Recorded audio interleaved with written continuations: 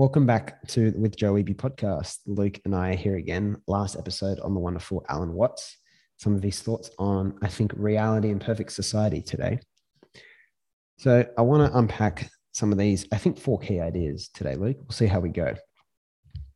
The first one, these come from different things he's said from different pieces. I've pieced these together because I think understanding what the world really is and should look like is obviously fundamental, because then we can start from there and work backwards with how we guide people. Right. So the first one, we should let some people quit the game, is a big proposition of his. My kind of addition to that is, for example, hippies have value. Now, Luke, can you think of any reasons why hippies have value to society? I'm doing my usual thing of putting you on the spot and having a lot of fun with it as the evil puppet master. But does any... Well, the first thing comes to mind is they'd be very counter to the standard, normal convention of, doing something you don't want to do. Maybe they live more in the moment, that sort of thing. Yeah, I actually think that's a phenomenal answer. All right. So maybe I think that's probably, pretty clear, right? I think about this when I get into that maybe headspace of like, am I good enough? Am I doing enough? Have I achieved enough? All those very unavoidable parts of modern life.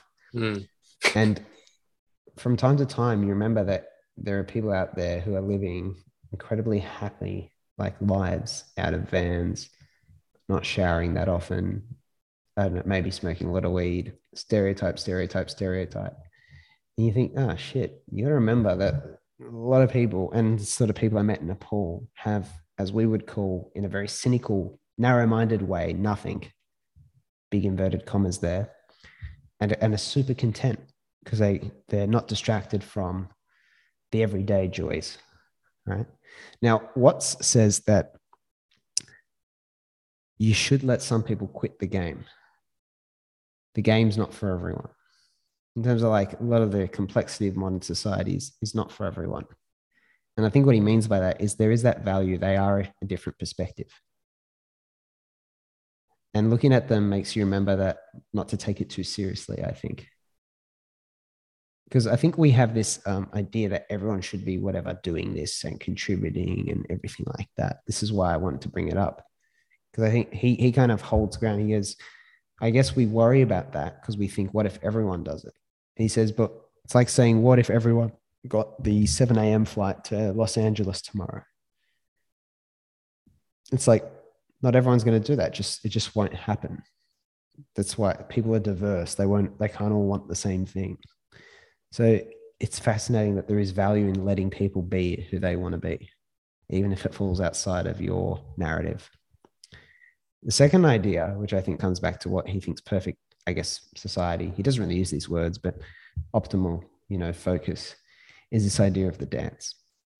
Now, we would have mentioned this a couple of episodes ago when I quoted what I said was my favorite YouTube video. And he just compares life to a dance. And he says, you don't aim at a particular spot in the room when you dance, right? The aim of it is not to get somewhere. He says the whole point of dancing is the dance. It's just the experience and the moment. It's the joy of doing it. The counterintuitive way we normally think about living is like we've got to get somewhere. Like my whole life is to get to this moment. He goes, it's a completely wrong way to think about life. Completely wrong way. He goes, it's a dance. The whole point is to enjoy it. He goes, if it was like, he said, it's pretty funny. He's like, if it was about getting somewhere, if that's what say music, right? If it was about getting somewhere, then an orchestra would just play one crashing chord and that would be it. They wouldn't play the whole song. The whole point of a song isn't to just get to the end. It's because you want to enjoy the song. So that's the second big idea, that the best metaphor for life is the dance or music. It's there to be participated in and enjoyed. Now, the third idea, I think this is a really big one. I've been reflecting on this a lot lately because we so often think about, I'd love to have control. I wish things were this way. I wish I was better at this. And we're, as I always say with the 1,000 Doors, We're scared of uncertainty, right? So he talks about 75 years of dreaming, right? So there's this quote I'll read.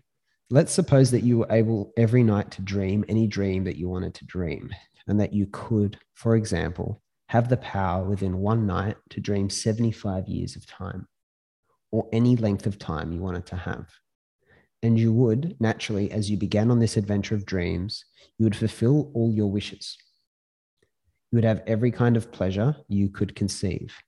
And after several nights of 75 years of total pleasure each, you would say, well, that was pretty great. But now let's have a surprise.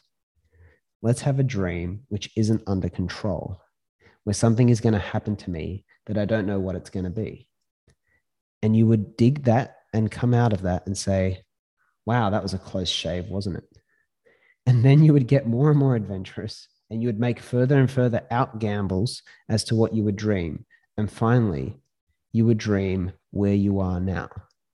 You would dream the dream of living the life that you are actually living today. Now I'll pause here to go to you, Luke, having just, been exposed to that for the first time. Does that make sense? What does that mean to you? What is he trying to say? To me, I might be very wrong. I might be very wrong here. That's the point. That's the point. Yeah, because I want to identify if this is clear.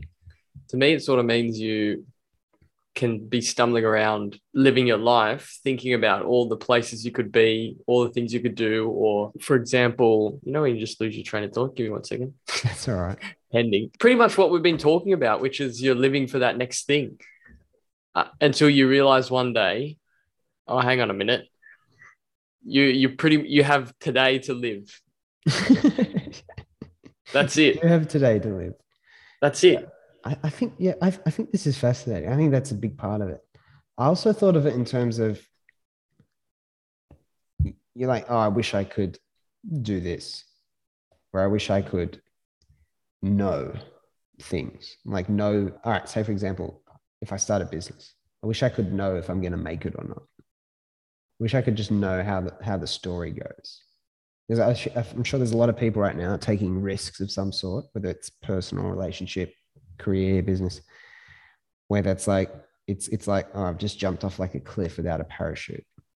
Like, I want to know if I'm going to make it. Because I think where this is applicable in everyday life is like, if I leave something I'm doing now that's not working for me, a business I've started, a uni degree, a job, how do I know I'm going to make it? Right? And it's not just throw blind caution to the wind. I think you got to feel called to do it. But it's like, you would like, all right, if I felt like I'm definitely going to make it in this, then I'll go do it. But I feel like he's making the point here that if you could like just have this fantasy you created where you had the certainty, like, all right, this is what's going to happen. I'm going to start this podcast. It's going to get 4 million downloads. Joe Rogan's going to want me on. World leaders are going to, you create this story. He says, all right, you got to live that. But because you have control over it, I feel like he's saying it gets boring because you know what's going to happen. It's like a movie you keep rewatching. So to make it interesting, you'd say, all right, tomorrow I'm going to make a movie I watch, but I'm going to change this thing. I'm not going to know what happens in this scene. Just so it's exciting. Because if I know it's not exciting, it's like you don't want people to spoil the end of a movie for you, right? It defeats the purpose. You're not actually wanting to know what happens, but you want to know what happens. What really is, you want to go through the journey of it. You really want to go through the journey of not knowing, have the anticipation, have something to be excited about, be entertained, gripped in the experience, and then come to a resolution. But then you'll probably feel upset when it's over that you can't go through it all again. That's how I felt when I watched like an epic TV show. When it finally ends, it's this low. So he's saying you would keep doing that. You'd keep varying it until you created this state we're in now of completely not knowing what the future has. Because if you do know, all the excitement and the journey of it is lost.